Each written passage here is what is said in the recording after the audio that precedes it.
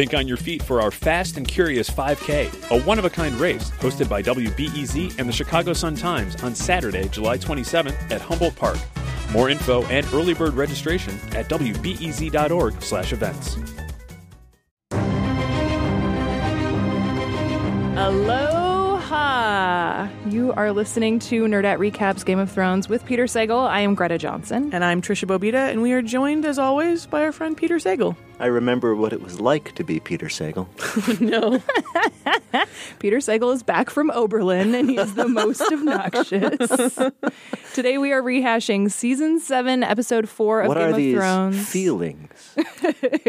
I incorrectly looked on IMDb to figure out the name of this episode, and I thought it was Cripples, Bastards, and Broken Things, which is actually the title of Season 1, Episode 4 of Game of Thrones, but I feel like it actually works pretty well for this one, too. Actually. Though The Spoils of War, which is the actual title, is a little more apt. It is. It's a little bit of a pun. It's got a double meaning, if you know what I mean. I'm winking. Can you hear that? Did you hear the wink, everyone? Hey, guys. Hey, sorry, this is Justin. Sorry to interrupt early on. I think I need to play you a voicemail we got from the consultants, the ones that we hired to spruce up the show. Who've been providing those fabulous music bumpers. Right. This came in at like 4 a.m. this morning. Here goes. Hi, Trish. Hi, Gemma. Hi, Peter. It's Lyle and Ginger from Harry Strickland Partners. Hi there. Did they just call you Gemma? We're calling about totally the podcast. So good. Oh, the profanity. A lot of profanity, yes. Very, very progressive. Listen, Harry is so happy about the podcast. And let me tell you, Harry Strickland is a hard man to please. He's the partner at the Harry consulting firm that we're mentioned using. some people maybe aren't taking to them. Yes, there's a little bit of disconnect on the team that maybe Peter isn't happy with the Thronesians. I mean, I think we're all hear that. questioning So them. here's what we did. We got everybody on the team together. We got the composer, we got the Foley artist. And her llama. And we locked them up in a room for 4 days, and we're staking our reputation on this. We just sent you a Dropbox link. You are going to love these Thronesians. Enjoy. Bye. Wow. They're cheerful. Wow. Well, I didn't realize that methamphetamine was that popular in the consultant industry. It is. All right, so Justin has heard these. We have not. Let's go.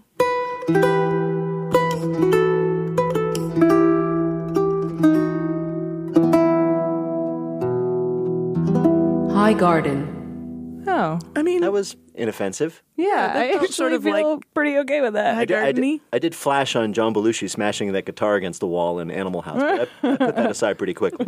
So we're starting off in High Garden. So we're in High Garden. We have Bronn and Jamie. We're Yes. really on the Rose Road, aren't we? To be more precise. Do you mean somebody else stayed up Thanks, staring at a Trisha. map to try to figure out exactly where they were? Is that what you're telling me? Because it seemed like perhaps they were in Utah. So I was like, where are they? Yeah, let's. I have a feeling why all of a sudden the Reach looks a lot like Monument Valley. And if there are any geology guys out there, geology nerds, I would like to hear from you. Or gals. Or gals. Oh, excuse me. patriarchy jingles. Really, you want to waste Patriarchy it? speaking, so ladies be quiet. Peter Sagal is the worst. All right. It's time. I have decided that it is time to counteract, to somehow counterweigh the patriarchy jingles. I've brought something here, so if we could play this to maybe Wait. sort of... Hold on, here we go. Seriously? Go ahead, Justin. Go ahead. He's Rhaegar in the streets and Varys in the sheets. He's Peter Sagal. There. Are those to bolster your confidence? A little after bit. The patriarchy jingle takes you down a notch? I'm telling you. Varys in the sheets, though, Peter? The other one, it was Rhaegar in the sheets. I don't think it I'm was. pretty sure. Listen again. Yeah, I Hold on, think wait a we minute. should listen back. He's Rhaegar in the streets and Varys in the sheets. He's Peter Sagal. Damn you, Paul and Storm! Oh, dear. Oh, good. Yep. I love that you didn't realize that the one you thought was to bolster you calls you a eunuch in the sheets. I'm crying. Though, Grey Worm did do a pretty good job, I guess. See, yes. Mm-hmm. So it's not I don't know why I'm totally standing up humiliating. for you in this situation. This is Paul on and you, Storm, Peter. we knew we This is could count on you. Thank you for that. Is that the end? Should we just call it? That's the recap. I kind of feel like we Yeah, should pretty good just episode. call it. Bye. I just really wished that Jamie had actually quoted Notorious B.I.G. when he was talking to Bronn and essentially saying, "Mo money, mo problems." Yes. That's what I really wanted in that opening scene. It was great to see Bronn again. It's been a while since we've had any Bronn banter. That was our first Bronness. Bronter, yes, thank you, since the season began, and I've missed him. And I think it was important to sort of reestablish, like, oh yeah, we really like this guy, because then we're going to spend the whole almost second half of the episode in his point of view during this battle. So we had to remember why we cared about him surviving and why we cared about his relationship with Jamie and all that, I think. So I was a fan. You point out something that will come into play later in the episode, which is something that I heard Peter Jackson, of all people, talk about when he was talking about the second Lord of the Rings movie, which was about a big battle, the Battle of Helm's Deep. And he said that he was inspired in turn by a movie called Zulu, which is imperialist and racist, but a pretty good movie that came out in the 60s, and it's about a battle in the Zulu War. And he pointed out that before the battle starts, which happens like a good 45 minutes into the movie, and it's a movie about a battle, you spend an awful lot of time with the characters so you know what's at stake, who's going to die. And so, yeah, I think Trish is exactly right, that you have that preliminary scene. Here's Bronn, remember him, you like him. Here's even Dickon. Here are the people who are going to count. Later on, we're going to put them in peril, and you will care. And you will care. And that's really all that happened in this chunk of being near Highgarden. We're going to head to the battle later, but right now, we better go to King's Landing. All the classic hits on the mix. 96.5 King's Landing. Say goodbye.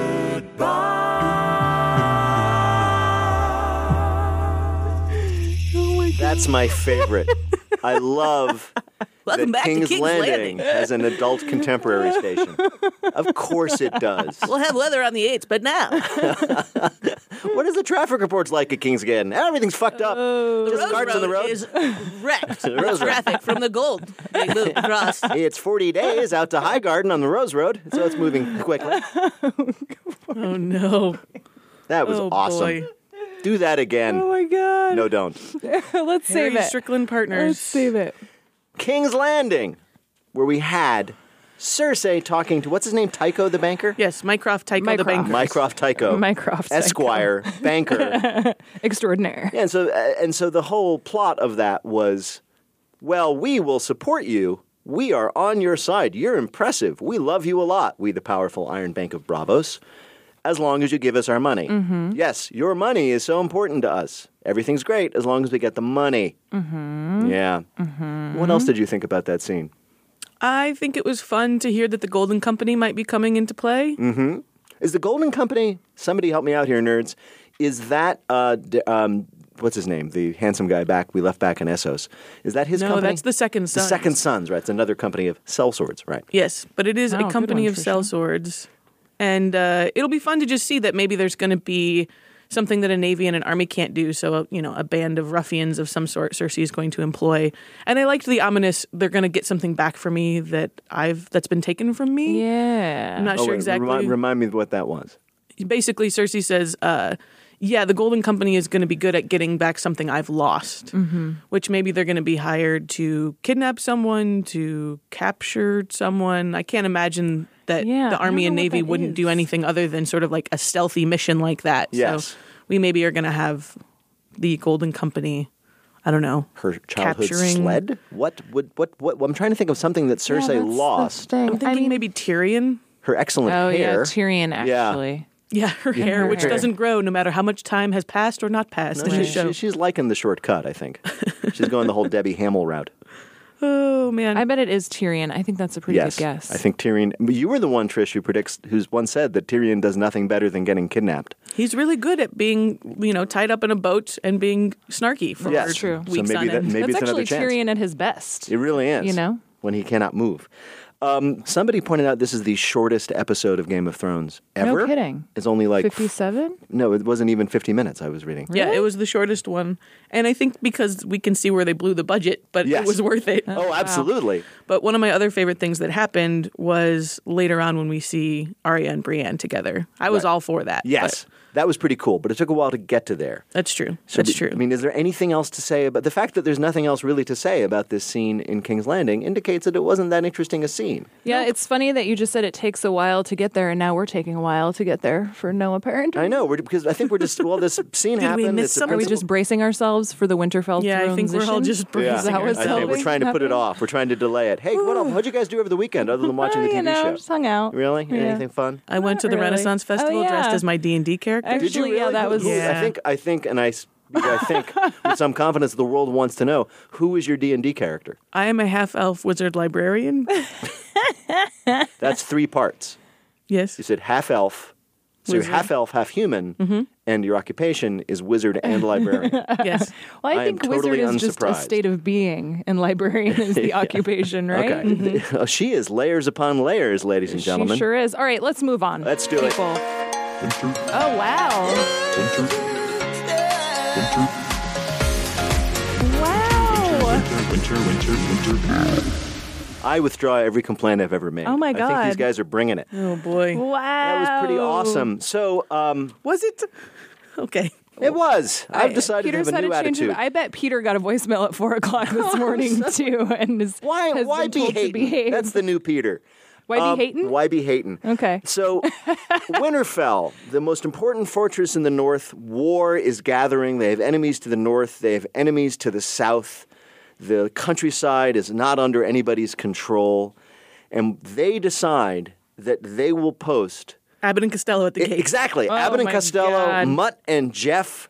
What is the classic comedy cliche? 2 dumb guys, 1 fat, 1 thin. Let's take those guys and we'll put them at the front gate and make sure that nobody is like on the walls watching to see if anybody is approaching over the big plains outside of Winterfell, because you wouldn't want to deprive Mutt and Jeff of having their little moment. Bert and Ernie are fat, thin comic relief guys, and there they are to talk interminably to Arya. I think every time something happens to Arya where she shows patience instead of just murdering right away, I'm like, okay, she's still a person. She didn't just like take them both out and walk into the castle. Yeah, I was half expecting her to just kill those motherfuckers. Yeah, to be and honest. I think she was thinking about it. There was that nice little moment where the fat guy tries to punch her, and she goes, whoosh, Yeah, she's got and moves. nothing else, which we saw later in a great fun scene. Yeah. But the scene before Arya comes home is Littlefinger and Bran talking. Littlefinger sucking up hard to Bran, Oh yeah, which I forgot was about a that. very important scene, I think, for a couple different reasons. It's weird. Littlefinger is like trying to become their new dad. He's like a Yeah, creepy man. stepdad. I just have to protect her children. Yes, I just want to care for you. I just want to. Yes, so terrible. Yes, because this is my voice that I use when I'm trying to imply closeness and affection.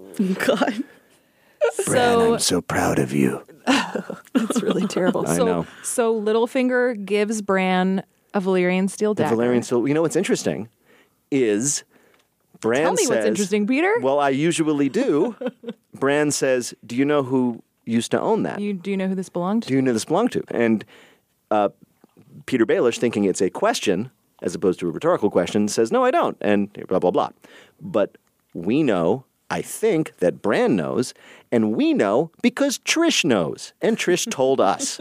And what's interesting is that I usually spend my Monday mornings before coming in here looking over a couple of recaps just to see what other people are saying, so I don't steal too many of their jokes.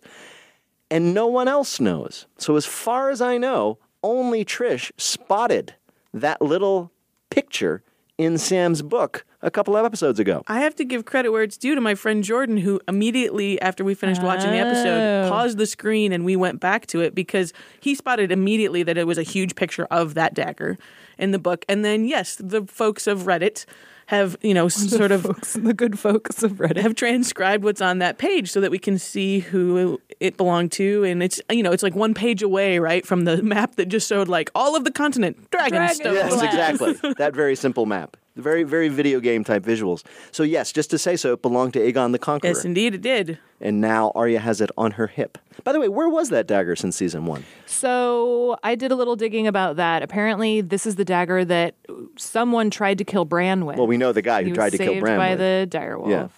And then Catelyn gave it to Ned. Yeah. So the theory is No, that- Catelyn takes it to take it to King's Landing. Right, and then gives it to Peter Ned says, there, right? No, Peter Baelish says they talked directly about it. Catelyn Stark and Peter Baelish talked directly about it, and he says this knife was stolen from me, or no, I lost it in a bet or something like that to Tyrion Lannister. Oh, right, and that's why she thinks Tyrion. Right, and that's why killed she him. captures Tyrion, and that's how the Battle of the Five Kings begins. Right. Sort of. Sort of, kind But doesn't she still give it to? She doesn't give it back to Peter, does she? Yeah, they give Oh, it okay. back to Baelish at that point. Yes, he holds it up and says, "Oh, yeah, it's mine." And then presumably he puts it in his pocket and Fair keeps enough. it for 5 seasons. Okay.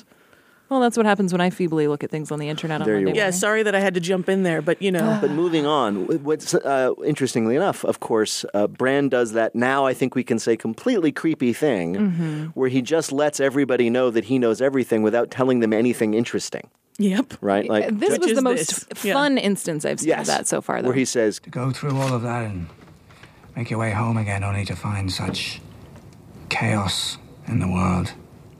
I can only imagine. Chaos is a ladder. Here's what I think is interesting about this, though, is to me, it's part that Bran, as the Three-Eyed Raven, is accessing these things. But when he says early on this season that it's all fragments, I wonder if it's more of a savant-like thing where he's not actually making really coherent connections, but he hears him say the word chaos, and it sort of triggers a response where he just mutters chaos as a ladder. Because he doesn't seem like he's necessarily trying to be menacing to Littlefinger in that moment. It's just that, like, he's hearing inputs and reacting with outputs. right. There, I don't know. I think he knows the context of when Littlefinger said that. I think it is a dig. I think it's like, you're sucking up to me. You think this is an opportunity for you to ingratiate yourself to me. But I know that you're just like trying to get every possible inch you can. Right. And he also, by knowing something that was said in a private conversation, he's indicating to Peter Baelish that he knows everything.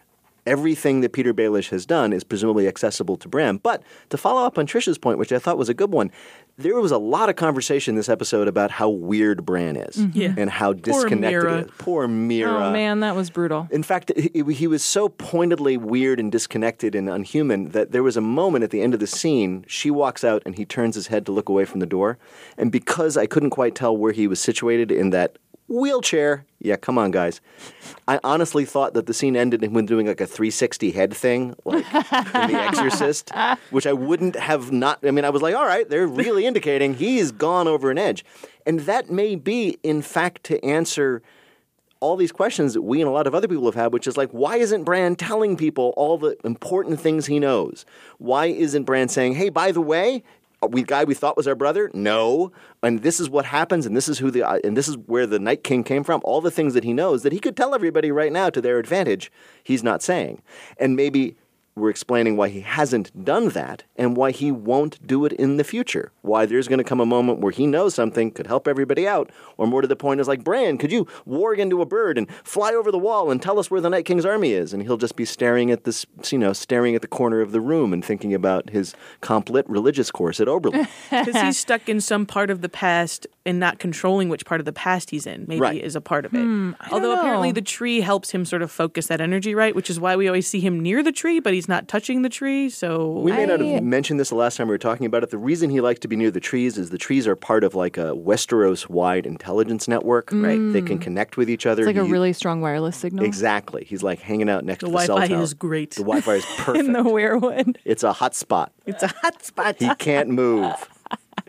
I don't know. I think he will be helpful eventually. I think it's Well, in the next time on, they say, Bran told us that the Knight's army is headed to Eastwatch. Yes. yeah. So he's saying some things, Yeah. but not everything. And Well, I they're, don't- I think preempting future questions of motivation. I feel like if you know everything, then you're only going to talk about the really important things, right?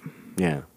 Like my comp lit class at Oberlin. Exactly. We do actually, speaking of the chaos as a ladder thing, that's also a callback to a very important conversation. Yes. That I think it's worth taking a listen to. We also have a clip from that. But what do we have left once we This is abandon Varys the and lie? Littlefinger, Oh, season yeah. 3, episode Chaos. 6. A gaping pit waiting to swallow us all. Chaos isn't a pit. Chaos is a ladder.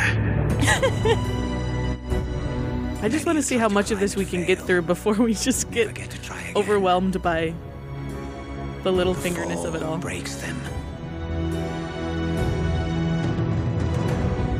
And some are given a chance to climb, but they refuse. They cling to the realm, or the gods, or love. Illusions. Illusions. Illusions, Michael. The climb is all there is. Yeah. And that, by the way, is the sound of an ice pick, and that is Right. somebody hitting the top of the wall. Somebody, it's Tormund Redbeard. Yes, it is. interestingly enough, first of all, I also was curious as to when he actually said originally Chaos is a ladder, and I was hoping, I even believed for a minute it was the famous sex position scene with Baelish and where he's training Roz and the other courtesan, I guess. And I was going to be like, oh no, you saw me there with the two naked ladies. I'm so embarrassed, Peter would say. But no, that's not the scene. It was a scene with Varys, and what was really, I guess, troubling, I had forgotten this, but you heard, the music rising just now as Peter continued to speak. Yeah, that scoring really was something. Well, the reason the scoring was coming up so loudly is we, in the scene, you can watch it on the internet, of course, cut away from Peter and Varys talking in the throne room. A scene that began with Peter sitting next to the throne and staring at it lovingly. Yeah, just awkwardly, literally sitting next to it in another chair. The thing that Peter had just said to Varys was basically, I found out who your spy was telling you what I was doing in my brothels and other businesses, and I managed to take care of it by finding someone who wanted to use her for a special treat. And you cut away to Joffrey having just murdered Roz by tying her up and shooting her with crossbows, which is probably, of all the sick, horrible things he did, the sickest and horriblest. And that's what Peter did to a spy. He handed the spy over to Joffrey for his own advantage and her death. And that is a pretty evil thing to do. That's something we haven't seen Peter Baelish do for an awfully long time. So I'm getting back to my usual theme of what happened to these characters. Now, it may well be that Baelish, through all this sort of meandering and whining and I love you and I want to be your father and creepy stepfathering and creepy uncling thing, is really going to be that evil again. But I hope so. I think so, because don't forget, he just said love is an illusion. So all this I loved your mother stuff, he doesn't actually believe in love at all. Yeah, I know. Although one of the things we've always believed about Peter Baelish is the one true thing about him is he desperately loved Catelyn Stark. But I think that we want to believe that because we think that about Severus Snape and Lily Potter. But really, Baelish is for sure evil and just pretending. It's not like Snape and Lily. That's what I've decided. He doesn't really love Catelyn. You don't think so? He really did? That's sort of a big motivating factor for his whole life. Nope. I think he doesn't actually, because he's a psychopath. Okay, well then there. Fair enough. I think one of my favorite scenes in this episode actually was Arya and Sansa in the crypt reuniting. Why? Yeah, I thought, I thought they both, to see them reunite and know how much they kind of hated each other when they were younger for how different they were. Yeah. And to see both of them kind of having fulfilled that, right? I mean, Sansa is Lady Stark now. She's in charge of Winterfell. And Arya is this badass assassin.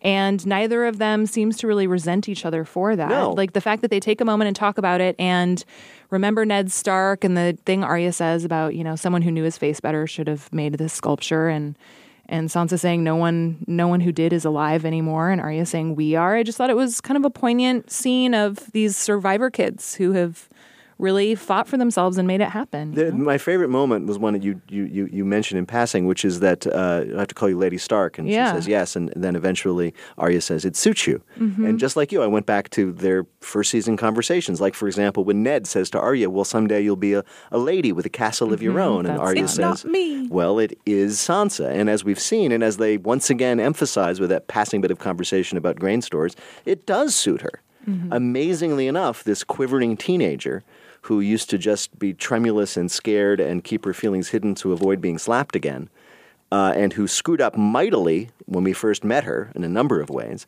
has turned out to be, in her own way, quite the badass at long last. I think also when Arya mentions her kill list and Sansa laughs, and then Arya does that same giggle that she did with the Lannister soldiers. Yeah. Where she's just like, oh yeah, totally, I'm just kidding, JK. I just thought it was really great. And then in the second mention of the list, when Bran knows about it, right, and the werewolf, that's when Sansa looks worried. Sansa says, this is a real list. Who else is on the list? And she says, most of them are dead already, which is true. Also, when Bran says, I see quite a lot now, and then Sansa's like, he has visions. And it's just like, this is kind of awkward, guys. Yeah, but my favorite single line of dialogue in the whole thing was Sansa saying, oh, Bran is back too. And then like this weird, and Arya's like, what? Yeah, what? That was great. And then they go out there and he's sitting in his wheelchair. I don't think so, really. I think that you can't have wheelchairs without like really nice flat floors. You can have snow tires. You can have snow tires in the wheelchairs? Yeah, get some studs on there. You're good to go. All right. I'll look it up later, the invention of the wheelchair. And then, of course, we have one of my favorite bits from the episode, which is Brienne deciding, well, yes, of course, I'll train you, Arya, and then finding out maybe she doesn't need so much training. Oh, man. Yeah. Oh, that was great. That's funny. I thought that was kind of an annoying scene. It felt like Arya was just showing off. Like, I understand the importance of it There was a lot of narratively, showing off. But, like, for Arya to be like, teach me stuff, and then be that much of a badass is just kind of like, chill, Arya. Like, either you need her help or you don't. And if your point is just to, like, look that fancy, then... I don't know. It was pretty great. And I mean, I thought it was awesome. as I've said before. I mean, it was awesome. It was also just like, yeah, it wasn't really training. I think. But it was very much, it was Arya taking on the role of Syrio Forel, her old fencing, dancing master, I should say, from season 1. In fact, she kept doing his signature move, which is to whip. Greta just did it, to whip her sword behind her back and hold it upright behind her back as if, I don't need this sword. Oh, sword? I don't have a sword. I'm just standing here. Sword? What sword? Well, exactly. But there was definitely a lot of, let me show you, Brienne, the guy. I tend to call everybody guys, and this gets me into trouble. It's a thing. The woman who beat, as he says, the hound, she says, this hound in single combat. Yeah. And she's like, I'm just as good as you now. I liked it also, though, because Arya is not just showing off for Brienne. She sees Sansa and Littlefinger, and she's watching Littlefinger see how what a badass she is. And then the end of that scene is Littlefinger lurking like he always does, and Arya just like having a stare-off with him to go like, don't fuck with my sister or my family. Yep. I know that you're not cool, and guess what? I can kill you now. I think also there was an intention. She said all that with her eyes. There have been so many echoes of things said in the early seasons. We just talked about one with Chaos as a Ladder. That was a reference to Syrio Forel, who we haven't seen till he escaped miraculously from the Kingsguard in season 1. But there was also, I think, an intentional echo of a closing shot from an episode in season 1, which is when Arya starts training with Sylvia Forel, and Ned comes to watch. He's arranged it. He's happy for her. He's made her this gift of this teacher, and he watches it first with happiness and then with dismay as he sees what his daughter is and how she is entering into the same world of violence in which he has lived. And there's a contrast because Littlefinger seems quite pleased. Yeah, I think this also, fake alternative father looking down and grinning. She's also dressed nearly exactly in the clothing and colors and hairstyle of Ned the last time she sees Ned, which feels very intentional. Really? Yeah. That With, kind like of the color on the Good top, call, brown leather, Bobita. a dark color on the bottom, and then the half bun. And the kind of skirt and the well, I don't know what you call those. Those sort of like skirt-like outfits. A lot Like of the men battle wear. kilts? Yeah, sort of like that. A lot of the men wear them, and I don't know what you call them, but they're cool and they look great. And I like one. Also, who taught you how to fight like that? No one. So good. yes. That I did love that. That was excellent. See, you did like it. I did like it. One more fight choreography nerdery. There was a wonderful bit at the very end that I had to watch it twice to see, which is that, first of all, I found out for the first time, what have I been doing rather than noticing this, that Arya is left-handed. Oh, I never holy knew shit. that. I didn't notice that. She's been fighting with swords for a long time, but she's left-handed. Obviously, Maisie Williams must be left-handed. So they're fighting with left hand, and at the very end, Brienne sort of has won the exchange by grabbing, I've got to get this right, by grabbing Arya's left hand. And what she does is she tosses the dagger into her right and holds it to Brienne's throat, ending the fight not in a victory, but in a stalemate, which I think was important. They didn't want to show Arya beating Brienne or Brienne beating Arya, but that right there at that moment, they're equal. And they look at each other and they go, you're a badass. Yes, I am. So are you. Yes, I know. Yes, you are. We'll be badasses together. Let's do this again tomorrow. Yep. It made me real happy. And I like that Podrick was just like, I'm just going to watch this. This is fun. I'm gonna stay out of this one. Worth noting, Trish and I are both left-handed. Just Well, fun that fact. explains a lot. I think it does. It's All a right. general tendency. It's a general trait of female badassery. Yeah, totally. Thank you, Peter. We'll be back in a minute. Think on your feet for our Fast and Curious 5K, a one-of-a-kind race hosted by WBEZ and the Chicago Sun-Times on Saturday, July 27th at Humboldt Park.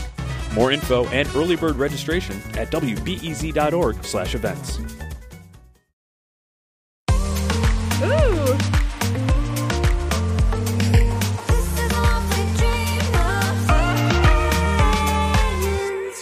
Oh, boy. Oh my God, that's dance actually party. excellent. It's a Dragonstone dance party. I feel like Daenerys would love that song. Whoever did that DJs our end of season rap party. That was awesome.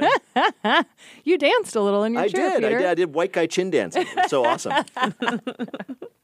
Okay, so on the beach, and then Jon invites Daenerys into the caves. Ooh, that wasn't Freudian. And shows her all the art that they're going to destroy. There's no concern about maintaining the Lascaux cave-like situation going on in there. Of course, that's what you're worried about. Yeah, man, preservation. This is like preservation of cave paintings or preservation of all humankind. Those are your choices right now. No, Johnson. I feel like they could at least have a conversation about trying to save the art before excavating out the dragon glass. I'm just saying. Didn't that seem convenient to you that Jon needed proof that the White Walkers existed? And Well, who knew? Maybe it's not real. Maybe he's just been spending the last couple days in there. It would have been really funny if they had a shot with, like, all of a sudden he looks down at his glove and there's chalk on it. And he, like, quick hides his Davos hand. has a little paintbrush. Yeah, exactly. in his back pocket. Do you also notice that was the first time that Jon physically touches Daenerys? Oh, yeah. Oh, that was pretty. Like, here, walk in front of me while I gently grab your hand. I'm going to grab your arm with the torch in it. Did you guys think it seemed sexy, though? I feel like those two are a little, I was going to say stiff, but maybe stale is better. Like, I just don't. There was a real moment of tension, I Yeah. thought, at the end of the scene, to which I give everybody credit, writers, actors, everything, where they were, like, face-to-face, and he has said to her, you know, will you help me? This is real. And she says, I will help you, and you think there's a big change coming. I'm going to help you if you bend the knee. She says, when you bend the knee. Which was tough. And I actually felt for Jon's problem because her argument was really good. Yeah, totally. You swore to protect them. The best way to protect them is with my help. I will solve your problem. All you need to do is bend the knee. Your problems are solved. Your people are protected. So what's stopping you? But I think someone on Twitter pointed out rightly that bend the knee can also mean to propose. Oh, yes. And she said the reason she didn't bring Loverboy across the ocean was that she needed to marry for power. Strategic. And she's winning. now decided, I think that now we've seen that Dany has decided who it makes the most sense for her to marry for power is. Yes. Bonus points, it's Kit Harington. Yes. But she was looking for And again, I know I've asked you about this before, but you ladies find this to be a bonus that it's Kit Harington. That it's Kit Harington. He's Yeah. grown on me, for sure. Yeah. Much Yeah. like his chin beard. I think we also now know something about Jon, which is that, and I had to look up, because you know how like there's a lot of words like sapiosexual means you're attracted to intelligence, or Yes. demisexual means that you're attracted to people once you know them well. I thought it meant you're attracted to Demi Moore. Also that once you know Demi Moore well, Okay. she is the only one for you. But so I decided to look up the Latin word for cave. I probably could have just asked Greta, but antrum. So an antrum sexual is Jon Snow, someone who's just attracted to people while in caves. That's true. He does. The only time he has time for such things. I know. And then, of course, we cannot skip Davos's line. Says she has a good heart. Yes, I noticed you staring at her good heart. Yuck, yuck. Funny line. More Davos avuncular comedy. Oh, Davos did so And well this speaking episode. as a guy, when a guy says, I don't have time for that, he's got time for that. Oh, yeah. He's You make got time for that. You make time. So Dany hears about Casterly Rock. Tyrion tells her they should keep going with the plan. She's She like, is brutal to Tyrion, yeah, him. she is mad Not at brutal Tyrion. enough. Yeah. He has really messed up. Well, and then when she says, enough with the clever plans, I have 3 large dragons, it's just like, ugh, okay. The here word we large go. is what Yeah, got me in man, that, it was like- just, I just thought that it was Did you ridiculous. then anticipate That felt at that- perfunctory to me, that Really? line. Enough with the clever plans, I have 3 large dragons. Like, Well, oh, okay, I guess we're going to do it now. At the same time, it was baldly true. I suppose, yeah. Did you guys, just pausing right there in the episode, because that's the last you see of Daenerys till we see her again in the battle. Right. Did you anticipate what was going to happen? No, man, time doesn't move that quickly. I know, but putting aside the very the practical, very practical issues that of keeps getting being put the army and the aside. horses and everybody, yes, we all know that. But putting all that aside, did you anticipate that she was then going to make that decision and put that sort of whole action into progression? Not yesterday, no. No, I didn't Not think in so that either. episode. Not again. For they, sure they not. still seemed, and this was, I think, a great bit of misdirection on the producer's part, is they still seemed kind of stuck in the dithering mode at that point. Well, I think especially when she asks John's advice, and he was like, "If you burn castles and cities, then you're just like all the other ones." Yes, you know. So exactly. I thought he talked her out of it Yes. essentially, and I guess she didn't burn the Red Keep, so maybe that's the Yeah, she compromise. might have, as you said, well, in that case, she might have said in her off-screen thinking, well, I won't burn the Red Keep, I'll just destroy the army, which strategically makes sense. But moving on. It's such a weird thing, though, that we have just all decided that it makes more sense to burn a bunch of basically commoners in uniform who are fighting somebody else's battle than to just fly up to Cersei's window and go with a bunch of fire and just kill the queen. But that's how battles work, is just we let other people's children die instead of fighting our own battles. This is just, Trisha, the person who thinks you are that echoing. war is difficult. You are echoing. Perhaps put it with that, lightly. you were Meaning to echo George R. R. Martin, who was a conscientious objector from the Vietnam War, maybe. I was actually going to say Tywin Lannister because I was enjoying some Tywin Lannister highlights reels because I have nothing else to do with my time, as we've established. Wow. And there's a scene with Tyrion that I had forgotten, a very important scene. It actually was interesting to watch in terms of what's happening now as we're talking about who's the heir, true heir to Tywin. Oh, you're your father's daughter. To take a look at Tywin. It's the scene in which, among other things, Tywin tells Tyrion that he will never be Lord of Castle Rock because he's a little monster. But also in that scene, Tyrion gives Tywin grief for basically arranging the Red Wedding. And Tywin says, tell me why it's better to kill 20,000 men on a field of battle than 20 men at a wedding when both end the war. And you're like, it's got a point. Yeah. You know, if what you're basically doing is shoving sharp pieces of steel into other people's bodies and making them die, presumably you'd want to do that as little as possible to achieve your objective. And if your point is that this mad queen must be stopped, then why do you kill her army and not her when you have a dragon that could fly up to her window? I think the presumption is that in essence Cersei has protected herself with the population of King's Landing as hostages. Who are jerks, though. Yeah, that's true. They're just a bunch of putzes and douches, I think, to talk about the conversation we had earlier. They're just, it's douche city. Hat tip to the writers for giving us a grammar joke. Yes. Yes, with wow, the excitement with which you both responded was so it was great. Fewer than not only a grammar joke, but the grammar joke that Stannis made. Exact quote, exactly the same. I think it was at a meeting. He was observing a meeting back up at the wall between the Wildlings and the Night's Watch, or whatever it was. So we show that Davos is not entirely free of Stannis' influence. Do you think, by the way, that was a written joke originally, or do you think it was like improvised on set? Do you think that the actor playing Stannis was listening to somebody else make a speech and he's like, well, actually it should be fewer. Like, Stannis should say that.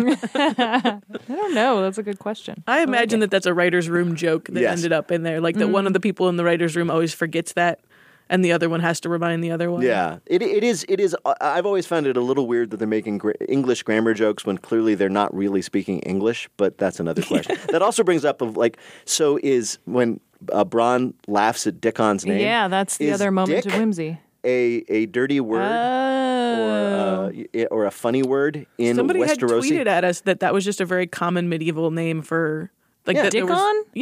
It was actually quite common. And so Bronn laughing at it does feel a little anachronistic. Yeah, there's a British folk hero named Dick something, the mayor of London, and his cat. I mean, so Dick was like a name that they use, but it's very 20th, 21st century English to have Bronn snickering at Dickon. But he's Bronn, so it's true. Yeah, he gets no, away with it. It's accurate. It's not inaccurate. Should we head back to where Bronn is? Is it time? The greatest Bronn of all Yeah, I think Bronns? it's Carnage o'clock. Yeah, here we go. A field of battle on the Rose Road. Trisha, you actually seem kind of pleased by that one. I liked that one. It reminded me of Convoy.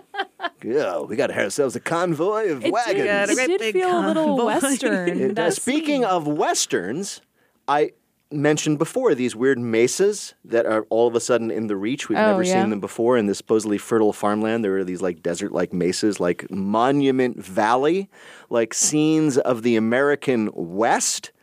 There was such a strong element of Westerns. Yeah, the Indians wagons, attacking the horses. Wagons and horses. The racist undertones. Well, I don't know if it's. Weird I mean, certainly there was an echo of classic filmmaking when you hear. I mean, the cries that the Dothraki make are very reminiscent. They're dressed in a way that's reminiscent. Yeah, I mean, of Native you Americans. mentioned Zulu earlier and called that imperialist and racist. I think even if you're, referring to something, imitating something that was initially imperialist and racist, I think there are still some elements of imperialism and racism.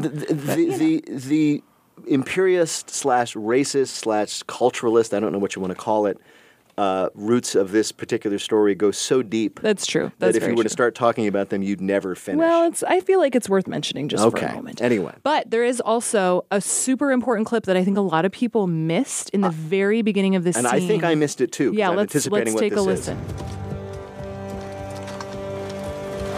All the gold safely through the gates at King's Landing. Good.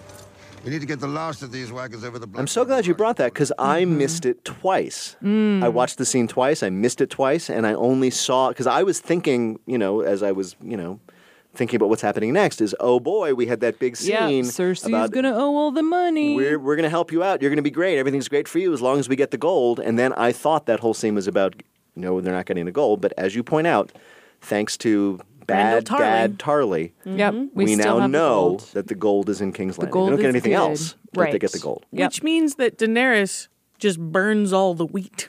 Why did she do that? There are a lot of questions about this battle I have, but that's one of them. She seems quite intentionally interested in burning the loot train. In fact, I believe I saw. I have this in my notes. I have notes, ladies and gentlemen. Oh, how many pages of notes do you have over there? It's called the Loot Train Battle. Yes, it is. in the sort of lore of production of Game of Thrones. They're calling it the Loot Train Battle, and the loot train is destroyed, and that's what Daenerys wants to do most, is destroy all the wagons of wheat and food. Why does she do that? I do think there is something about Jaime having seen this devastation and being able to go back to Cersei and tell her she needs to take this shit seriously. Well, I understand that. So that's generally true But of why- the dragon, but why would she attack The The food. specifically yeah, when she's that's a got good like, question. I don't know how many, 5,000 Dothraki soldiers who just worked themselves up an appetite? Also, how did they get there? Yes, and why did no one notice? Did they apparate? My theory is they went to the Citadel, Slughorn taught them how to apparate, and then they Do you want to talk apparated. about maps here, Tricia, or should I? Go ahead, Peter. All right. So Tricia and I apparently both went to our maps and tried to figure out where this battle was based on two things. They're coming from Highgarden, and Bad Dad Tarly says we have to get them across the Blackwater Reach by nightfall, meaning they're right next to the Blackwater Reach. Okay. It turns out that there is a road, the Rose Road, it's on the map, from Highgarden all the way up to King's Landing, and it crosses the Blackwater Reach right before King's Landing. Perfect. King's Landing is on a bay, so it is most likely that the fleet brought the Dothraki over to the bay, and then they didn't have that far to go. So I think that there's some credibility here, but it's interesting that nobody noticed. Until Yeah. Bronn heard them. Yeah, No vibration on the Yeah, ground. I think, and we've talked about this before. I think it's just the matter that in previous seasons, I feel like that Daenerys and a horde of Dothrakis would have taken a lot longer than like the 5 minutes in span of episode time to get there. Yeah, you but know? I'm so grateful that it didn't. It's cool. Maybe I just need to revise my expectations. I'm just always surprised when things actually happen quickly on this What show. people know and what people don't know is really variable on this show, and it's entirely dependent on what the Yes. plot needs. So, for example, Daenerys somehow didn't know that Euron had a fleet out there ready to attack hers, and didn't know where the Lannister army was. They were at Highgarden and not at Casterly Rock. But she did apparently know that if she crossed over at this particular time with her Dothraki, she could find the Lannister army right there to make for this cool battle. And I'm just wondering about like the intelligence services available to them. They seem spotty. The wireless isn't as good down south. They should hang out next to the tree where the hotspot is. I think now, though, maybe she's gotten smart. If she's willing to ride her dragon into battle, why not ride the dragon to do a little recon? I'm just saying. It's very that's useful. also, then there's the reveal, the potential reveal, right? Yeah. And She's then we riding the dragon had around. Bronn and they call it the Scorpion, Qyburn's Scorpion in the show. Oh. Apparently the name of this weapon is a ballista, if you were just looking at the actual kind of weapon that it is, but they have named it the Scorpion, which The sounds like a big-ass roller crossbow? coaster or Yes. something. Did you look that up? Is this kind of like big mega bow crossbow thing? Was that historically called a ballista? Yeah. Or was it okay? Because I actually thought it was called a scorpion because I used to be a medieval weapons nerd, as we once discussed. What were we going to say about the battle scene? I think, by the Bronn way, was awesome. the Bronn shot. But before we get to that, you may remember in our preview episode, you said that you had heard that they set a record yeah. for most stuntmen on fire. Yeah, they did. At one time, and I think now we know where that think comes this into is it? play. It better be, otherwise. Why did no one teach the Lannister army to stop, drop, and roll? So much those flailing around. poor No, that was really bad. Lannisters. Stop, drop, roll. Yes. Come on, guys. I don't think it would have helped. Man. Yeah. Yeah. Dragonfire is You know, The way it turned people instantly to ash was a terrifying detail that made me glad I no longer watch the show on my phone, but on a television. I thought that it was a little like gratuitous. the visual of it was really amazing. How many burning men there were, I thought it was a little excessive. But I There was were. with my friend Jeff, and he was like, "Are you kidding me? This is perfect." There was And I a lot like, of okay. burned Lannister soldiers. It was and a bunch of burning There were a people. lot of things. I mean, whatever we can say about the characterizations and the writing and the plotting coming down from above, man, these guys know how to shoot a battle. They are setting... Somebody pointed out on one of the many recaps I read that if you want to know how hard it is to shoot a major battle, to make it exciting, yet keep the audience aware of what's happening, watch the climax to any of these goddamn superhero movies where it's cut, noise, whatever, and you have no idea what's going on. And with all of these battles, in pretty much consistently, you know exactly what's happening, what's at stake, where the movements of men and material and weapons and dragons are, and I give them tremendous amounts of credit for doing this. Couple little things that I loved. I love the shot of the Lannister soldier shaking in fear. Yes, that was I thought great. so too. And that extended sequence of Bronn running through the flames and chaos was very reminiscent of the one in Jon in the Battle of the Bastards and was equally great. Yeah, I thought that scene, especially from the point of view of Bronn, who obviously is such an experienced fighter, to have him be so disoriented and confused and trying to figure out what to do, I thought was just a really powerful way of showing how even within the rules of battle, having this dragon just like completely threw everything off expectations. Yeah.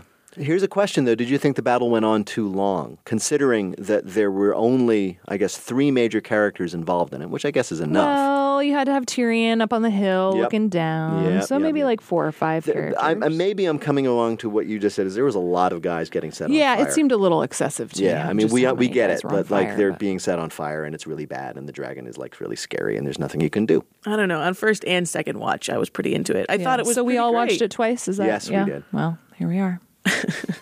I might go watch it a third time. And so then the question we leave with is one that maybe we should take up right after the break, which is Jaime alive?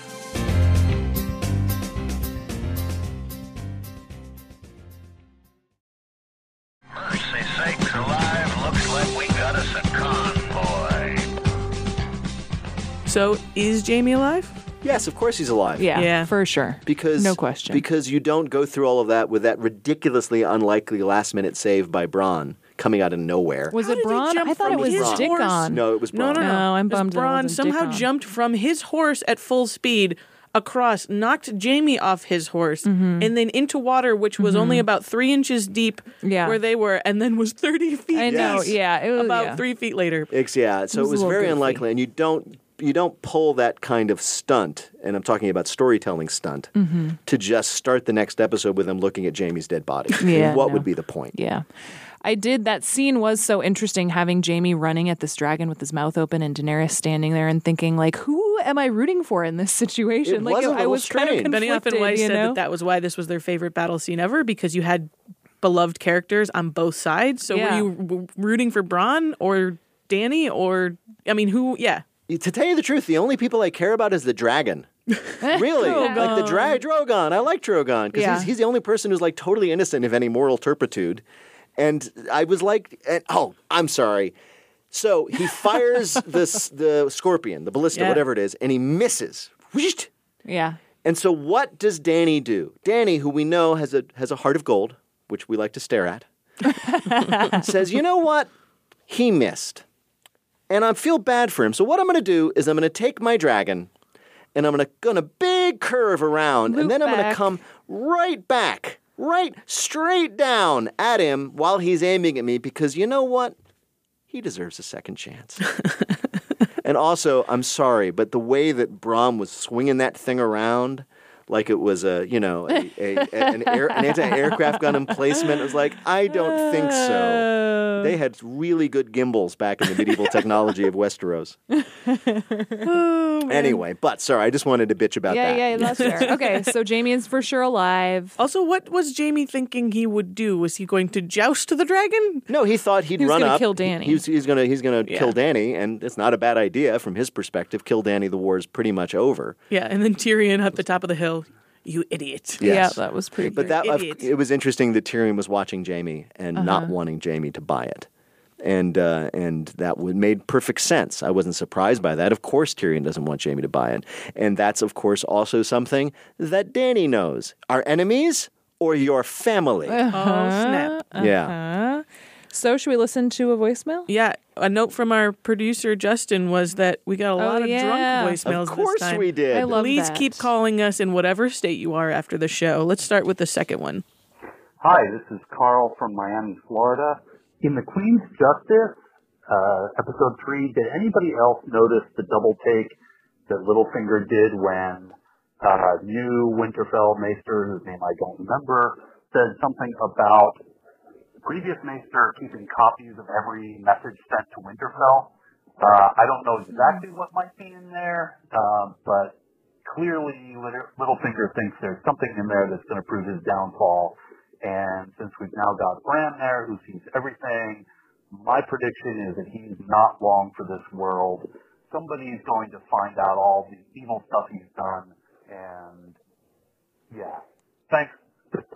Well, I don't remember that. Trish, do you? I do remember this. He definitely does a double take, and I think that some of us of the internet, thought that scene where Sansa is getting talked to by Abbott and Costello this episode was her actually in the Maester's chamber reading those copies. So she's like reading a bunch of papers in a room that doesn't look like the Lord's chamber necessarily. Right. It's a smaller room. Smaller room. So I think she's reading through previous communications, and if it was every raven sent to Winterfell, it would mean all of Littlefinger's correspondence with the Boltons when they were in charge, which would say things about like, I'm selling you this Sansa, who you can then do whatever you want to. I mean, like, there would be all kinds of stuff that Littlefinger said to the Boltons that Sansa probably suspects but doesn't know about, and now she can sort of wave the paper at him and say, you know, I know exactly how evil you are, and turn him out. In what context did the Maester say, oh, we've kept copies of all the Raven notes? It was something of all the Raven notes. Raven Notes is my favorite software program. It was in the montage of Sansa being capable. Oh, yes, the Sansa being capable montage, which I dismissed out of hand last time. Okay. Can I ask you guys a question before we go? Mm-hmm.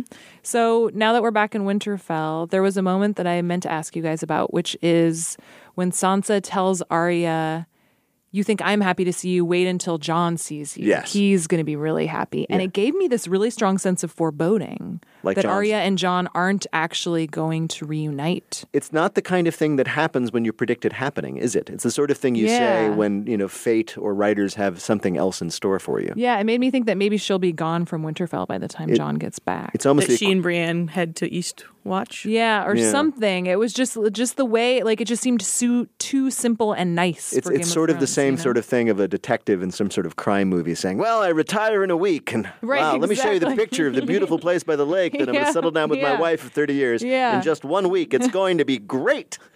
What is that vulture landing on my shoulder for? What does that mean? Okay, well, thank you. I just wanted to run that by you guys. Yeah, maybe. And then we got one more voicemail that I really like.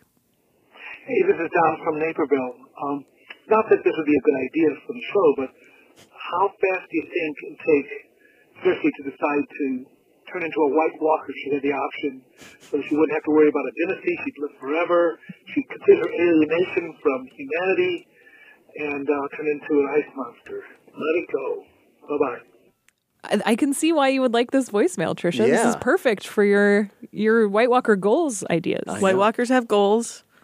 They have thoughts and feelings. We just don't know about them yet. They have vision journals. Mm-hmm. But it's an interesting question. I dream of killing all human life. So let's remember when we see the flashback that Bran is watching of the Children of the Forest taking what seems to be just a regular human man and stabbing dragonglass into his heart. Yes. That is apparently what it takes to turn that human into a White Walker. If you're a child of the forest. Right.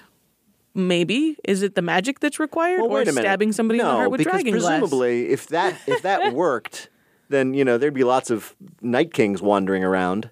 Because I don't know. It just doesn't seem that easy. Yeah, I don't think it's really going to happen. But I think Cersei would love to be a White Walker. You think so? Yeah. But their clothing is not nearly up to her level. Oh man, yeah. And not even they have that long, horrible, stringy white hair. She wouldn't be happy with that. I mean, she could still do the pixie cut, the White Walker pixie cut. I think that's totally legit. When do we get to see the White Walkers again? Maybe next episode. Yeah. Sounds like my guess is that we have other, sort of King's Landing, Dragonstone-esque squabbling in the next episode, that 6 of 7 is when we see the big battle at Eastwatch. And then 7, which is the finale for this time around, will be a little quieter because that's what they always do. They tend to save the big battles for this penultimate episode. Yeah, They so did I the think last few seasons. Tormund at Eastwatch is probably episode 6. Here's my question: if we're doing predictions, and I guess we should with only 3 episodes to go. Ugh. I know it's sad. It is sad. We've got to lose. This is Game of Thrones. We've got to lose a major character before the end of the before the end of the season, right? Yeah. Who's it going to be? Cersei. You think? I think Jaime kills Cersei. I just would be so sad if it were Jaime or Tyrion or anybody else. See, Cersei, I would be happy to see go. Yeah. The rest, I would be like, oh no. Well, as we know, being happy to see people go and happy to have them stay doesn't have much to do with this show. I remember my saying, well, they can't kill off Barristan Selmy. He's so great. Yeah. But I'm trying to think of like who can they kill off without losing a lot of fan loyalty and, more to the point, interest? Yara. Well, yeah, obviously. But I don't even think she's a major character. But what I mean to say is if you killed Tyrion, people would be very unhappy. Yeah, people will be turned off. 7 whole episodes without fill in the blank is okay. I think exactly. That's Cersei. I think that's Littlefinger. Oh yeah, Littlefinger. I think they're and the Cersei. two that are most likely to die at the end of this season. And they're That's the how you jerks. make a compelling case. So that's great. Yeah, and then as we all know, there is and has been forever this larger looming problem. The boss level, if you will, once you win the game and you defeat the Night King. And so before you get to the boss level, you have to get rid of the sub-boss villains, and that would be, as you say, Cersei right now. Also Theon, because I'm so done with Theon. Oh yeah, Theon for sure. Theon, whatever happens to Theon, whether he succeeds in rescuing Yara, which is he says is his goal, or he fails, he's got to die. At this point, the only thing that can redeem him is his own noble death. We know that. He knows that. In fact, he does know that. I bet Theon knows that the only way he can redeem himself in the eyes of the world, in the eyes of his brother Jon, or rather his childhood friend Jon, is to die nobly in pursuit of something good, like the rescue of his sister. Maybe Theon kills Cersei. No, Jaime's going to kill Cersei. Prophecy, man. Anyway, we really want you to join the conversation. Ask us a question or suggest a topic for us to discuss in an upcoming episode. Call and leave us a voicemail. That number is 312-948-4687. You can find us online at wbez.org/thrones. We are Nerdette Podcast on Twitter. Trisha is at Trisha Bobita. I am at Greta M. Johnson. Peter Sagal is at Peter Sagal. You can also use the hashtag GOTNerdcaps. You can, and you should. You can give us some stars on Apple Podcasts if you want to help us spread the good word. Thanks to Yab for writing it's that like review. How many A's? There's like 8 A's. A great many A's. Yeah, 7 A's. The show is produced by us with a lot of help from Justin Bull. Our executive producer is Joel Meyer. Our theme music was composed by Andrew Edwards of Blue Police Box Music. And the patriarchy jingles, including the one in which they betrayed me, are my good friends Paul and Storm. You should seek out for all your comedy nerd music needs. All right, see you next week. Bad things are coming.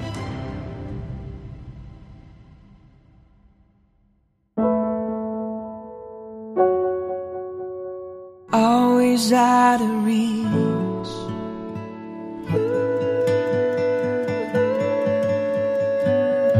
The Reach. Hi, it's Terry Gross, the host of Fresh Air. We bring you in-depth, long-form interviews with actors, directors, musicians, authors, journalists, and more. Listen to our Peabody Award-winning Fresh Air podcast from WHYY and NPR.